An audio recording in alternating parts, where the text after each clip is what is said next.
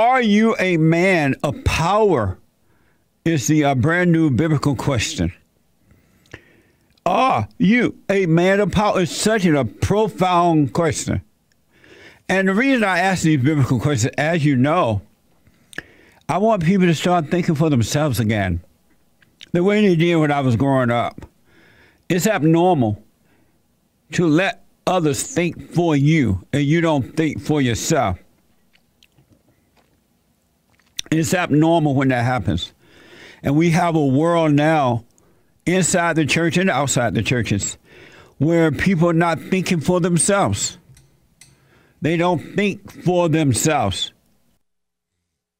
And you have a world where men are looking to other men to lead them, especially in the black community. It's the darndest thing I ever seen, but I know why it is. But just know I have no physical leader. I have no physical thinker for me. I think for myself. I remember when I first moved to Los Angeles, I started listening to the race hustlers, the enemies of the truth, like the NAACP, Jesse Jackson and Maxine Waters and all those people. And they were pushing evil. They were pushing lies. And I believed in that lie for a while. And they were thinking for me. And whatever they said, whatever the media said, I believed it. But once I overcame the anger, I came back to myself. And I started thinking for myself. As a matter of fact, the beginning of me thinking again for myself, well, when I start to question things, if white people are holding black people back, why is it that these black people who are pushing this are doing well? Louis Farrakhan, the NAACP, the Congressional Black Caucus, and all these so-called black leadership, they were living high on the hog. Living high on the hog while saying that white people were holding black people back. They were living in, and still are, amazing homes in amazing neighborhoods. They didn't live in the hoods. They were making buku money. Their kids were going to the best schools. Some of them were married.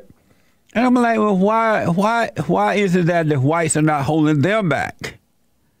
And that's when things start to roll over for me so I can see. And it's amazing to see adult men looking for, and I say men because it's abnormal for men to have human beings over them. And believe me, it's causing a real mess, too. It's not like working out well for them that they have these people thinking for them. So I ask these biblical questions that you might start examining thyself, know thyself, so you can start thinking for yourself. The same thing with a preacher. Those who go to churches around the country and around the world, the preacher is not supposed to think for you. He's supposed to point you back to the source within you that will guide you. Why is it that the preacher knows more than you know, and where is he getting his information from? And why can't you get your information from there? You know what I mean? You got to come back to common sense. So that's why I ask these biblical questions in hopes that I can point you back to the source that's guiding me. And that source is within. It's a spiritual battle.